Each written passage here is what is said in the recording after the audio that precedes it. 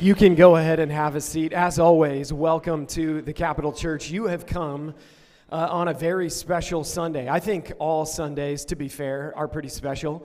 But this one especially is special because we have somebody here with us that is a really, really good gift and a good friend of mine. We have somebody all the way from East Lansing, Michigan. As we sometimes put before us, we're part of a network of churches that plants local churches near major universities.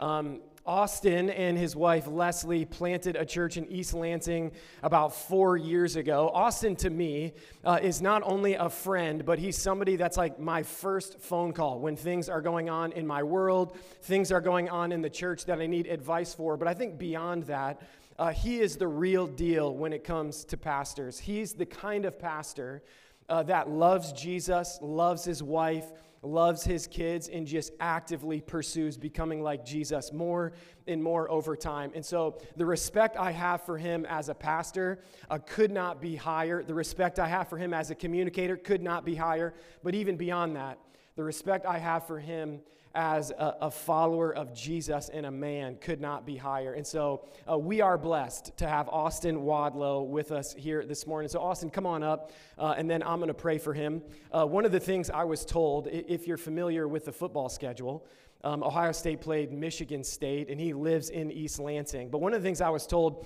not only by him, but by several Michigan State personnel yesterday, was the enemy of my enemy is my friend. They were telling me that, knowing my loyalties to the Buckeyes. And so we have a good relationship across our network, regardless of football schedules and rivalries. But it is a gift to have Austin Wadlow here with us. And so I'm going to pray and then turn things over. So join me. Father, what a gift it is that you've brought Austin and Leslie just in proximity to Shaylin and I, that you've brought him to a place where I've gotten to get around him and be influenced by him and just get the fingerprints of who he is and what he does, not only on me as an individual, but on this organization. We are just so blessed to have him. We love him a ton, and ultimately we're glad about what you've done in his life and what you're doing in a room like this. And it's in Jesus' name we pray. Amen. Amen. Love you, brother. How are you doing? You got to be doing good after last night. Y'all just absolutely murdered my team, all right? I think it was this summer when NBC picked Michigan State, Ohio State as the night game on primetime television. And as soon as I saw it, I was like, which, by the way, this was before, everything had happened in our football world up in East Lansing. And so we had high hopes for the season. And I immediately texted Luke, and I was like, bro, we got to go to this game. Come on, I'm coming to Columbus. And I don't normally ask for opportunities to preach at a church, but I was straight up asking for this one so that I had an excuse, to come to the game last night. I've never been to the Shoe, and so it was one of my bucket list locations. And so got to go last night, have my first experience. How many were at the game last night? Anybody? Okay, all right. Well, I'll just say this. I'm glad it was cold because it helped numb the pain of watching my team get absolutely murdered. But I want to say this before we jump into Scripture this morning. Man, it is such a gift to get to be here with you guys. It is such a gift to see what God is doing here in Columbus, which I think I said this last time I was here. I hate admitting this, being from East Lansing, but this is a really cool city. This is the first time that my wife has been able to come with me, and the whole time she's on Zillow looking at houses and stuff. And I'm like, babe, we're not moving here, okay? We got a mission up north, which I hear y'all call it the school up north, talking about the school that we call the school down the road, so which I'll play them in a couple weeks. And like you said, what's the phrase again?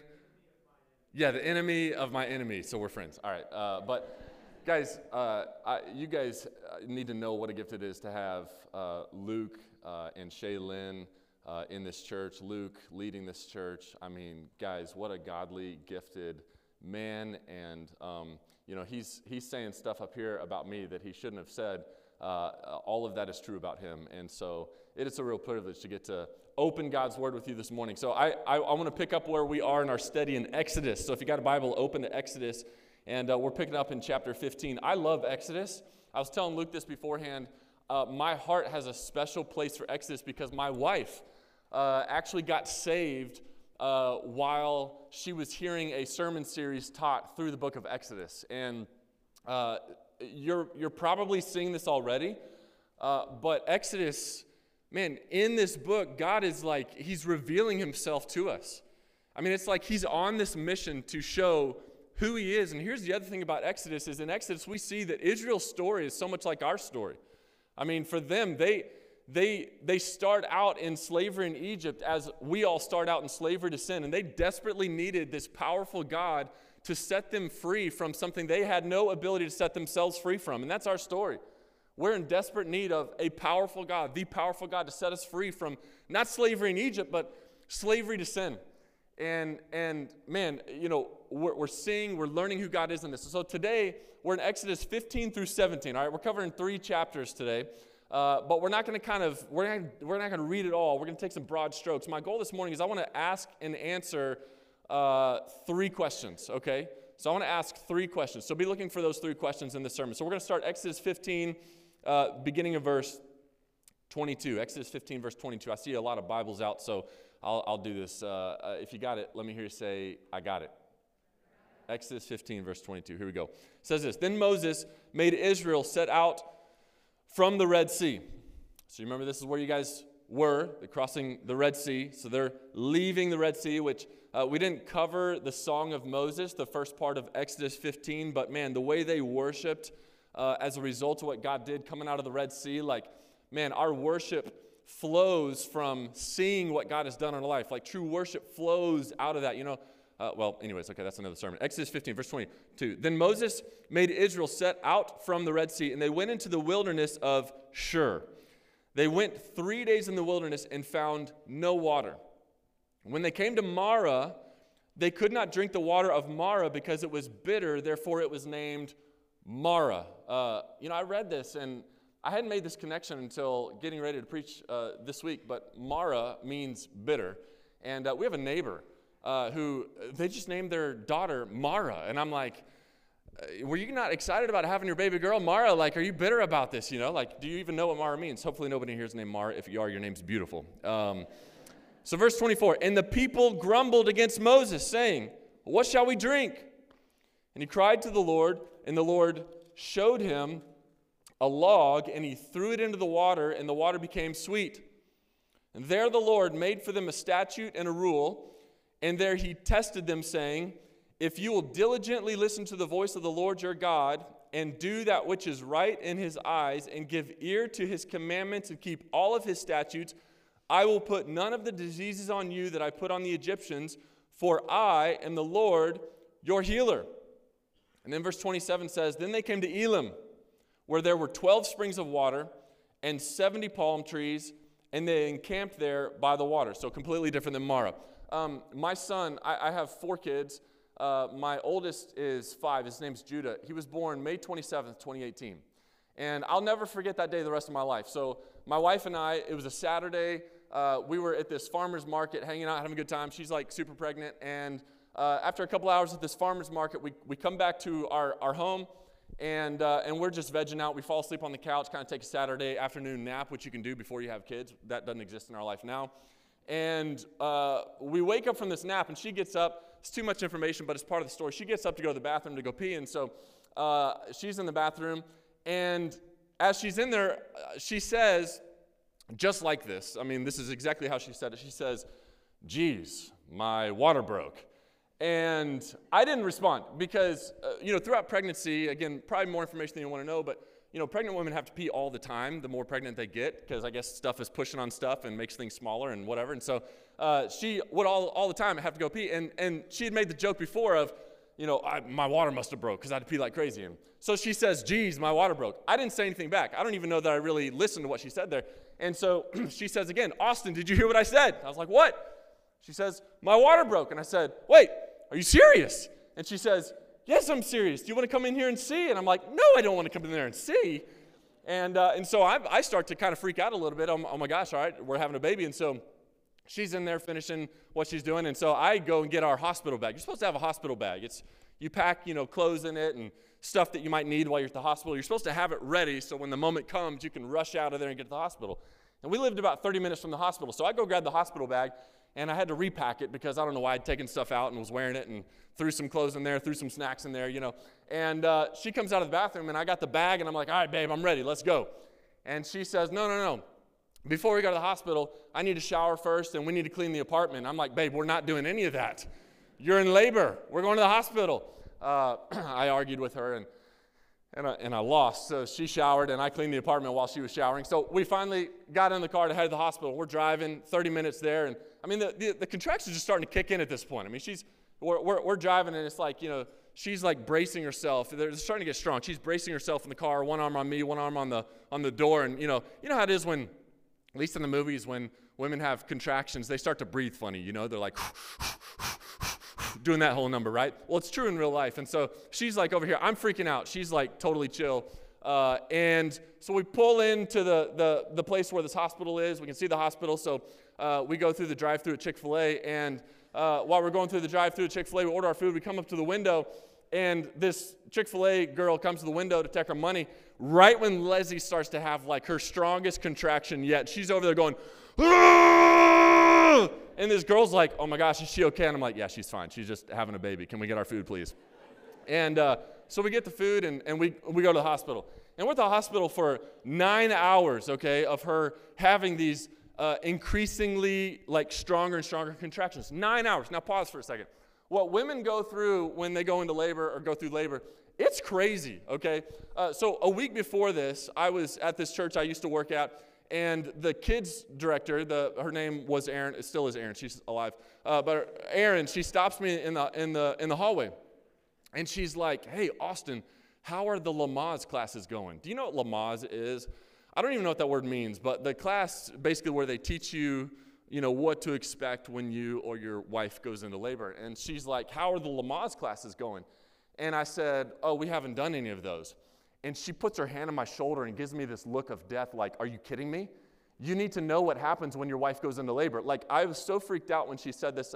She looked at me and said it in such a way that it was like, "Austin, if you don't know what to expect, your whole family's going to die, okay?" And so I freak out. So I go to my office at the church, and I open up my computer, and I start Googling videos of what to expect when my wife goes into labor, which you should not do, okay, especially on your church computer. And so all these videos start to pop up, and there's this one video of this woman getting an epidural, all right, and this doctor comes. You know what an epidural is? It's really like numb everything, so, she can't feel the pain.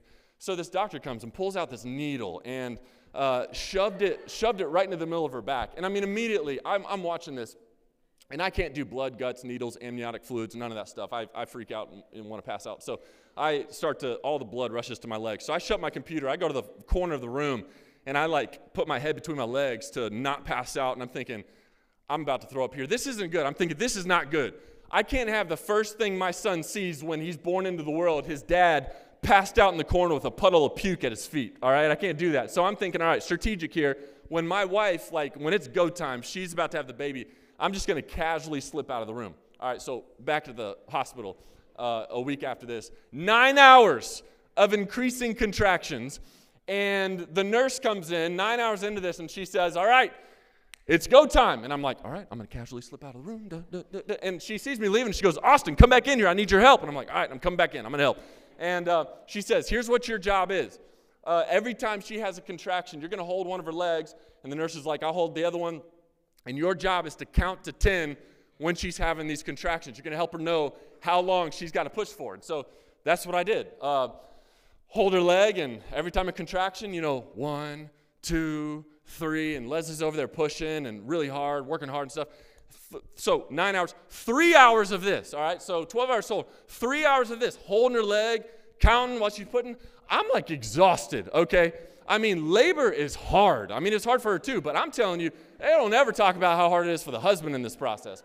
It's the middle of the night. I am exhausted. I'm like, "Babe, can you hurry up and have this baby?" All right, I am really tired and hungry. I want to go to sleep. It was hard work. 12 hours total of this. 12 hours. Man, it was crazy. And she was in a lot of pain and chaos and all this stuff, and I'm tired. And finally, our son Judah was born. He was born. And I'm telling you, something happened in that moment. I mean, we're exhausted. She's in pain. But the moment my son was born, it's like none of that mattered anymore. None of it mattered anymore. And the point that I'm getting at here is nobody wants to experience that kind of pain and chaos. But without that pain and chaos, without all of that we were going through in that moment, we never would have experienced the miracle of our son being born. And we never would have known and met Judah. Now here's why I share this story. I share this story because I want to ask this question. This is question number 1. Which is better? Going back to Exodus, which is better, Marah or Elim? Which is better, Marah or Elim? And you go back to chapter 15, verse 22. Listen again to how it describes Marah. It says, Then Moses made Israel set out from the Red Sea, and they went into the wilderness of Shur. They went 3 days in the wilderness and found no water. Now, okay, you guys know science. You're in Columbus, Ohio State. Oh, you're really smart. So you understand this.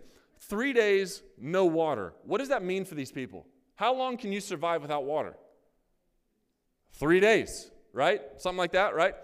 Am I right? I got my education in Arkansas, so I'm not that smart. So is that right? Yeah, it's about 3 days you can survive no water. So that's the situation they're in. 3 days in the desert, no water. And then it says, verse 23, when they came to Marah, they couldn't drink the water of Marah because it was bitter. Therefore it was named Marah. And the people grumbled against Moses, saying, What shall we drink? So this was Marah. They're in the desert. They have no water. They're 3 days in. They are dying, not just metaphorically, but literally for water. So finally they get to Marah, and they come up on water. They see water. Now, what do you think they did when they saw Marah and they saw the water? What do you think they did? I mean, you know they'd been rationing the water they had in their water bottles or skins or whatever. And the moment they saw that water, what do you think they did with the water they'd been rationing? They downed it, right? They drank it all because they're like, I see the water. We're about to replenish our water resources. So they get to the water after they've downed all the water they had that they were so carefully rationing, and they realize when they get there, they can't drink that water. Why? Because it was bitter. Now, they weren't just being babies and not drinking bitter water. It was undrinkable. They called it bitter because the minerals that were in the water made it undrinkable. It would have been worse for them to drink the water than to not drink the water. So can you imagine what they were feeling in this moment? I mean, they're already miserable. They're in the heat of the desert. They are like so thirsty, dying of thirst, literally, metaphorically, all the above. They down their water. Then they realize, well, this water's undrinkable. So not only are they miserable now, but they're probably angry because they thought the water was going to be their salvation. And then on top of that, they're probably panicking because, I mean, literally, you can't survive without water. They just finished off their rationed water. Now they're panicking. That was Marah. That was Marah. So which is better, Marah or Elim? Verse 27 describes Elim. It says, Then they came to Elim, where there were 12 springs of water and 70 palm trees, and they encamped there by the water. So in other words, 12 springs of water in Elim, plentiful water, endless water, springs. It's not just pools, it's springs. So the water keeps on coming. They had all the water they needed in Elim. And not only that, 70 palm trees. In other words, there was shade and protection from the sun. So which is better? Marah or Elim? And let me ask you this. If you had to choose between the two, which would you choose? Would you choose Marah or would you choose Elim? Which one would you choose? Come on, just say it out loud. What would you choose? Be honest. Oh, heck yes. We'd all choose Elim. We'd all choose Elim. But which is truly better? And I think there's a solid case to be built for Marah being so much better than Elim. Look at all the things that happened in Marah that didn't happen in Elim. You look at this, verse 25. So they grumbled against Moses. Moses goes to the Lord, and the Lord showed him a log, and he throws the log into the water. And what happens to the water when he throws the log in the water? What happens? Come on, I know you can read. What does it say? Verse 25. The water becomes sweet. So first, in Marah, they experience a miracle. Like they get to experience a miracle. And then it says, there the Lord made for them a statute and a rule, and there he tested them, saying, if you will diligently listen to the voice of the Lord your God and do that which is right in his eyes and give ear to his commandments and keep all of his statutes, I will put none of the diseases on you that I put on the Egyptians. So what else happens in Marah is God gives them a promise. How? By speaking to them. So in Marah, they get this miracle. In Marah, they get to hear God speak. In Marah, they get to receive from God a promise. And not only that, you go on, verse 26, he says, for I am the Lord your healer. In Mara, they get a new name for God. Now, none of these things happened in Elim. None of them. Charles Spurgeon, when talking about the difference between these two places, he says, Israel had no miracle at Elim, and they had no statute, and no ordinance, and no promise, and no new revelation of God, and no new name for Jehovah there. All that belonged to Mara. I mean, going back to the story of my son Judah being born, man, again, nobody wants to experience that kind of pain and chaos, but without it, we never would have experienced the miracle of Judah being born. Without it, we never would have met our son. Sometimes we work so hard to build our lives in such a way that we won't ever have to face a situation like Mara. But you got to understand, in doing that, we build this protective wall around ourselves that actually keeps us from experiencing God. And you got to notice this. Notice how they got to Mara in the first place. 2 weeks ago, Luke taught on this. You go back to Exodus 13, and it shows us once they were set free from slavery in Egypt, how did God lead the people? He led them with this pillar of fire at night and this cloud of smoke during the day. And so they had no doubt where God was leading them. When that cloud moved, the people moved. When the cloud camped, the people camped. And so they're just following the cloud. And the cloud took them to Mara. We work so hard to build our lives in such a way that we will never face a situation like Mara. But the reality is, listen to this, the only way to protect ourselves from situations like Mara is to choose to not follow the Lord. Following the Lord can be scary, but when you follow the Lord, you experience God in ways that you never would otherwise. A while back, I read the biography of this dude named George Mueller. You ever heard of George Mueller? He lived in England in the 1800s, and he's most known for starting these orphanages that in his lifetime cared for over 10,000 orphans. He was famous for never making his orphanage's financial needs publicly known. He never asked people for money. He just asked God. And there's this one story that stuck out to me so much. There was one morning that he was at one of the orphanages, and they were completely out of food. Literally no food left. The orphans didn't know it. So it was breakfast. They sit down at the table, and George is like, I have no clue where this food's going to come from. The orphans have no clue this is going on. So he sits down at the table with the orphans, and just like they did every single morning, he prays there. He leads them in prayer, thanking God for the food they were about to eat. Now, the orphans just thought it was a normal morning. They were about to bring out the food. George knew he needed a miracle from God. And so they sat there and they prayed and thanked God for the food they were about to eat. And the story, as soon as they were done praying, they get a knock at the door. George goes to open the door of the orphanage, and this milkman's milk cart had just broken down in front of their house. And he says, look, all of this milk is going to spoil, so can I just give it to you guys? And he had a whole cart full of bread that could feed the whole orphanage. Which is better, Mara or Elim? Following Jesus can be scary, but if we don't follow Jesus, we don't get to experience his provision. It makes me think of really what Luke and Shaylin experienced in deciding to move to a new city and plant a church. My wife and I, in 2016, we were living in Texas, and God started to lay in our heart the desire to plant you guys from Texas? You guys from Texas? Oh, okay. You looked at me like when I said Texas, and so I didn't know if y'all were like, oh, bro, we're from Texas too. But not. I misread that.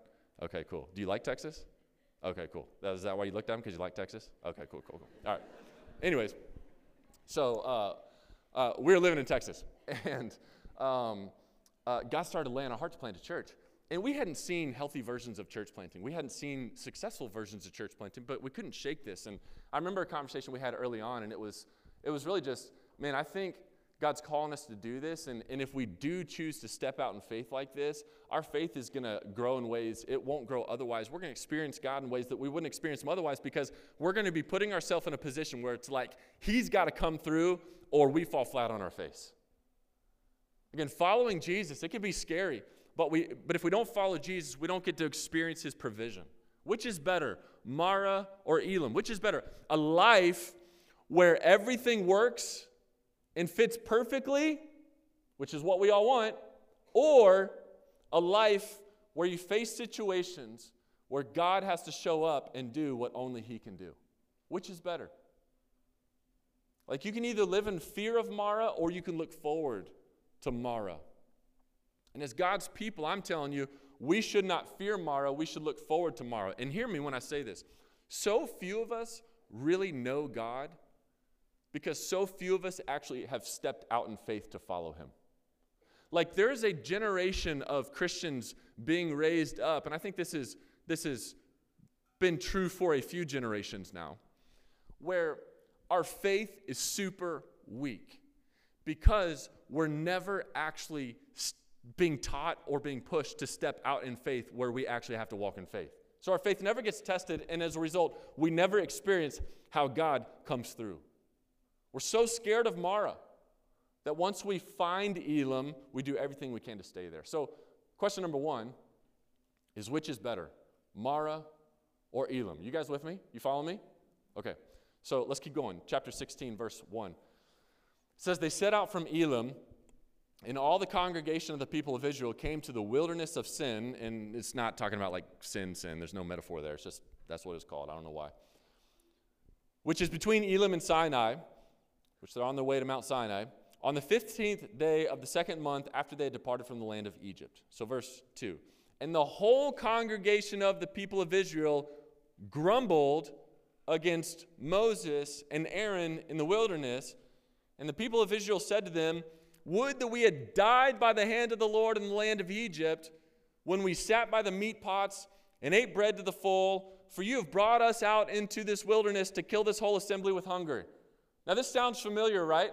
2 weeks ago, Luke teaching, and here they were pinned up against the Red Sea, and they're grumbling against Moses, saying pretty much the exact same thing. And here we are, chapter 16 now, and they're grumbling again. In fact, this is like the theme of chapters 15, 16, and 17, grumbling.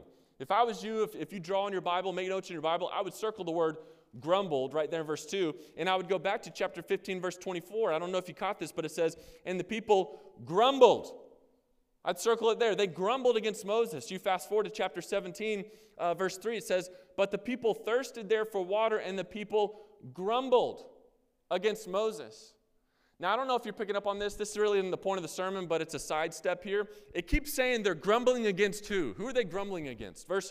Chapter 15, verse 24, it says, the people grumbled against Moses. Chapter 16, verse 3, the people of Israel grumbled against Moses. Chapter 17, verse 3, the people grumbled against who? Moses. Who are they grumbling against? Moses. They're grumbling against Moses. Like, okay, sidestep here. Man, don't be a grumbly church member towards your leaders. Like, man, your leaders, we're just trying to do our best to like, all right, God, where are you leading us? And trust Him with where He's telling us to go. We're trying to lead you as we try to let God lead us. And that's what's happening here. Oh my gosh, like that's the theme of this. Okay, but we keep reading. We see grumbling a lot more. Verse 4. Then the Lord said to Moses, behold, I'm about to rain bread from heaven for you, about to make it rain, baby, and the people shall go out and gather a day's portion every day, that I may test them whether they will walk in my law or not. Verse 5. On the sixth day, when they prepare what they bring in, it will be twice as much as they gather daily. So Moses and Aaron said to all the people of Israel, at evening you shall know that it was the Lord who brought you out of the land of Egypt, and in the morning you shall see the glory of the Lord, because He has heard your grumbling against the Lord. For what are we that you grumble against us? And Moses said, when the Lord gives you in the evening meat to eat, and in the morning bread to the full, because the Lord has heard your grumbling. Man, I'm thankful the Lord hears my grumbling. I don't know about you, but I grumble sometimes. And what grace that He doesn't just punch me in the face and kill me. Like He actually hears my grumbling and often responds. So, because the Lord has heard your grumbling, that you grumble against Him, what are we? Your grumbling is not against us, but against the Lord. Verse 9. Then Moses said to Aaron, which by the way, there's a warning there for the churchgoer, the church member that grumbles. You're not grumbling against your leaders, you're grumbling against the Lord. Okay, then, beware, okay. Then Moses said to Aaron, say to the whole congregation of the people of Israel, come near before the Lord, for He has heard your grumbling. And as soon as Aaron spoke to the whole congregation of the people of Israel, they looked toward the wilderness, and behold, the glory of the Lord appeared in the cloud. And the Lord said to Moses, I have heard the grumbling of the people of Israel. Say to them at twilight, you shall eat meat, and in the morning you shall be filled with bread. Then you shall know that I am the Lord your God. So these people are grumbling because they're hungry now. And God hears their grumbling, and he makes a promise. He says, listen, here's what I'm going to do. In the mornings, I'm going to provide you with bread. In the evenings, I'm going to provide you with meat. And I'm going to prove through all of this that I'm your God. And so you read the rest of chapter 16. That's exactly what happens. And there's a whole other sermon we could preach here. But essentially, every morning, this bread would come up and settle on the top of the ground. They called it manna, which is literally translated, what is it? And so that's what they called it. What is this stuff? Let's gather and eat it. And then in the evenings, all of these quail would come, and he'd provide them meat in the evenings. And by the way, you go to verse 35, and it says, the people of Israel ate the manna 40 years till they came to habitable land. Goodness, that's a long time to be eating the same stinking meal over and over and over. But for 40 years, God proved to them over and over and over, every single day, his faithfulness. Okay, so then you get to chapter 17, which I'm just going to kind of summarize it here. Chapter 17, very similar thing to chapter 15 happens. Here they are again, out in the desert, without water. And you would think at this point, after the first experience of coming up on bitter water and God turning it sweet, making it drinkable, and then the second experience, chapter 16, of being hungry and God providing the food, you'd think that at this point they'd have some faith, but they still grumble. And so God once again, graciously, patiently, tells Moses, all right, take this staff in your hand, go hit this rock, and I'll make water come from the rock. And again, he provides water for the people. Now I want to come back to the question. In chapter 16, why were these people grumbling? Why were they grumbling? What were they in need of? What were they in need of? It starts with an F and ends with ood. What were they in need of? Food. How many of you, when you get hungry, you get grumbly? Anybody in here? Okay, yeah. Anybody in here have a infant or a toddler and been around them when they get hungry? Dude, they're the worst. So I told you I have 4 kids. I meant to give your production team back there a picture of my family. I forgot to do that. 4 kids, love our kids. We left 3 of them at home. We got a dog, locked the door, sprinkled some Cheerios on the floor. They're fine. But I brought my wife and our youngest, our baby, Lainey, and I got a picture of them. This is my wife and our baby, Lainey. She's about 7 months old.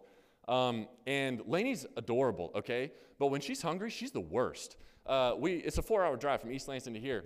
And there was three rest stops where I was like, babe, okay, we could just pull off and just kind of let her out here because she's not going to stop crying on this stinking road trip. Let's just ditch this baby. But she's the worst when she's hungry. But all of us, we kind of get grumbly when we're hungry. Here's where I'm going. The first question was, which is better, Mara or Elam? The second question is this: which is better, an empty belly or a full belly?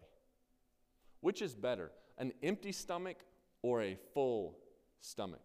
Let me tell you this. Chapter 16 and 17 makes me think of 1 Peter 6 through 7. So 1 Peter 6 through 7, I'll read this. It says, in this you rejoice. The this here is the fact that God has saved us. In this you rejoice. Though now for a little while, if necessary, you have been grieved by various trials, so that the tested genuineness of your faith, more precious than gold that perishes, though it is tested by fire, may be found to result in praise and glory and honor at the revelation of Jesus Christ. This picture that Peter gives us here, it's awesome. He compares our faith to gold. Now, gold goes through a series of processes before it's in the form that you and I are used to seeing it in now. And if you go back to ancient Egypt and look at how they found and purified gold, here's what you would see. First, you would see that the gold, it had to be found. They had to find it. They found it in mines. They found it in soil deposits. And after it was found, they would then take it through this process where the dirt was removed or was washed away from the gold, leaving the most dense gold particles behind. So then the next step, after they had these washed off gold particles, they would then crush it and burn it to break down the particles and remove the impurities from the gold. And this was a long process. It took usually at least 5 days. They'd stick it in this clay vessel with some other materials that would help the process, burn it, make it heat up really hard or really hot. And it was sealed up until it stopped fuming like 5 days later. Then this burning process, what it would do is it would melt down the gold. And in melting down the gold, it would cause the impurities in the gold to float to the surface. And so as the impurities floated to the surface, the goldsmith would then take this tool and would scrape those impurities off the top of the gold. And he would continue to do this until he knew the gold was like totally pure. Do you know how he knew the gold was totally pure? The gold would get to a point where the goldsmith could see his reflection in the gold. So understanding that, you listen again to 1 Peter 1:7. He says, so that the tested genuineness of your faith, more precious than gold that perishes, though it's tested by fire, may be found to result in praise and glory and honor at the revelation of Jesus Christ. So here's what he's saying. In the same way that gold must first be found and removed from the dirt, we too are found by God. He pursues us right in the midst of our sin. Even while we're still covered in all this dirt, he finds us. And in the same way that dirt had to be washed off the gold, and the blood of Jesus washes away our guilt. It cleanses us from our sin. And in the same way that the gold would then be crushed and thrown into this fire to burn off all of the impurities, we too, it's like God throws us into the fire. God uses these fiery trials in our lives and the grief that comes along with that, he uses that to sanctify us, to purify us by exposing the sin that still exists in our life. So these trials, these struggles, what it does is it causes the sin that exists deep down in our hearts to rise to the surface. Like, that ever happened to you? You get into this crisis, you get into this pressure situation, you're feeling crushed, you're feeling burned, and it draws things out in your life that you're like, man, I thought I dealt with that already. It draws out that rage, that anger, that lack of self-control in you that you thought you had dealt with. It causes it to rise to the surface. And in the same way that the goldsmith would then take the gold out of the fire, wouldn't take the gold out of the fire until he could see the reflection of his face in it, God continues to let us be refined by the fire until he's able to see himself reflected in our lives. So these trials, they're necessary to the sanctifying work that God's doing in our lives. And I'm going to say this might sound crazy, but grief is a huge part of God's grace. Or the things that make us grumble, they're actually a huge part of God's grace. It's actually one of the primary means by which he shapes us and makes us more like him. So question number 2 is this: which is better, an empty stomach or a full stomach? There's a strong argument for the empty stomach. Like, how else will we begin to look like the people God wants us to be? And by the way, here's the biggest argument for why Mara is better than Elam and the empty stomach is better than the full stomach. Most simply put, it's because in those places, that's where we meet Jesus. Exodus 17, they needed water or they were going to die. God gives them water. John chapter 4, Jesus to the Samaritan woman who was at the well drawing water says, man, if you knew who you were talking to, you'd come to me and I would give you living water. Exodus 16, they needed food or they were going to die. God gave them bread. John 6, Jesus says, I am the bread of life. Exodus 15, the water was bitter to drink, so God made it sweet. Psalm 34 says, taste and see that the Lord is good. Taste and see that the Lord is sweet. Blessed is the man who takes refuge in him. And so I just want to kind of zoom out for a second as we close. And I want to zoom out from Exodus and look at this aerial view of where we are in this overall journey. I mean, here's what you've seen so far, most broadly put. First, chapters 1 through 13, you see that they are set free from slavery. Second, chapter 14, you see they come up on the Red Sea, they cross the Red Sea. Now, here we are, Exodus 15 through 17, you see they got no water, they got no food. God tests them in the desert. And eventually what you'll see is you get to Joshua. And in Joshua, they cross the Jordan River and they start to conquer the promised land.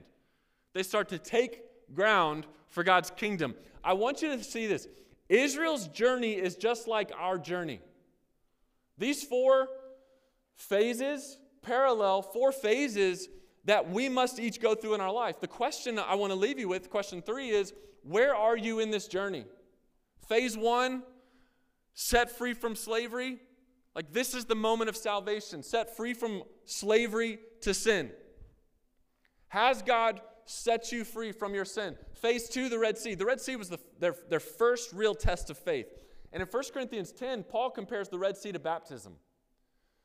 Baptism, it's a lot like our first test of faith. Will we follow the Lord into the waters of baptism like Israel followed the Lord into the waters of the Red Sea? Phase 3, no water, no food. God kept putting them into these difficult and needy situations so that he could reveal himself to them in a fresh way and so that he could shape their character and ready them to be his people faithfully following him. It's in this phase that God taught them to depend on him. And God does the same thing with us. And then phase 4, they're conquering land. That's the phase of the journey where the people join God in accomplishing his mission. And listen, today, God's mission isn't to conquer land, it's to conquer hearts.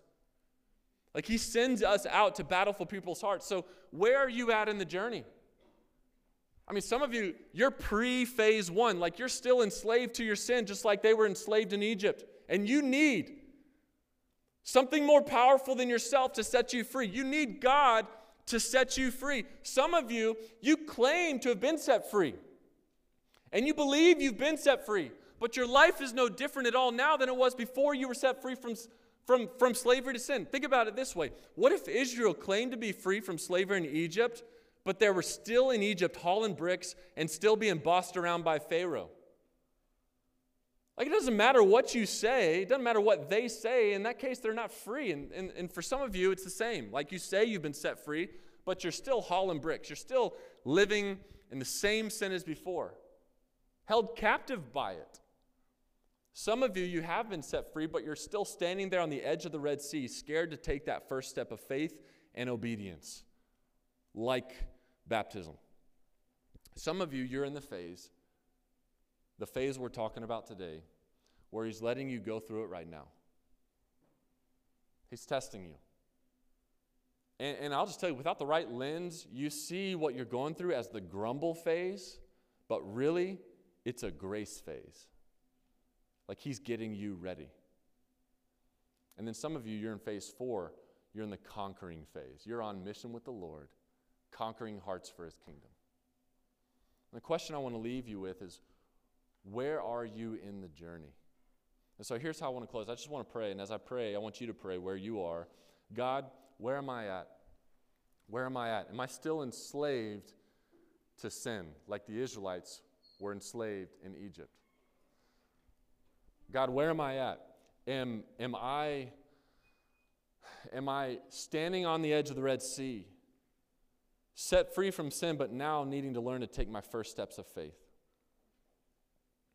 God, where am I at? Am I out in the desert where you're testing me? Is there a reason I'm going through what I'm going through right now? Because you are trying to refine my character, reveal yourself to me?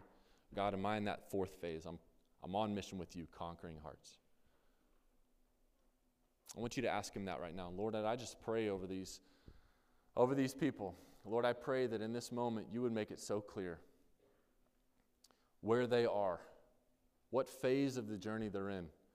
For the ones who are in that first phase, still enslaved in their sin, Lord, I pray that you would make it so clear and that they would see that in Christ they can be fully set free.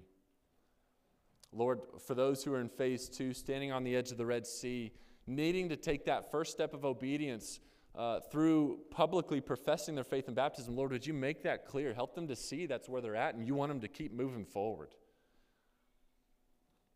Lord, those who are in phase 3 where you've got them in this season where, man, it feels like a season of grumbling, but really it's a season of grace where you are trying to refine their character and show them who you are. Lord, would you just open their eyes to see that? In fact, I just want to ask this. While you're sitting there, eyes closed, is anybody willing, just by poking their hand up in the air, willing to admit that, hey, I think I'm in phase 3, the no water, no food phase, where God is just like testing me and trying to teach me to depend on him?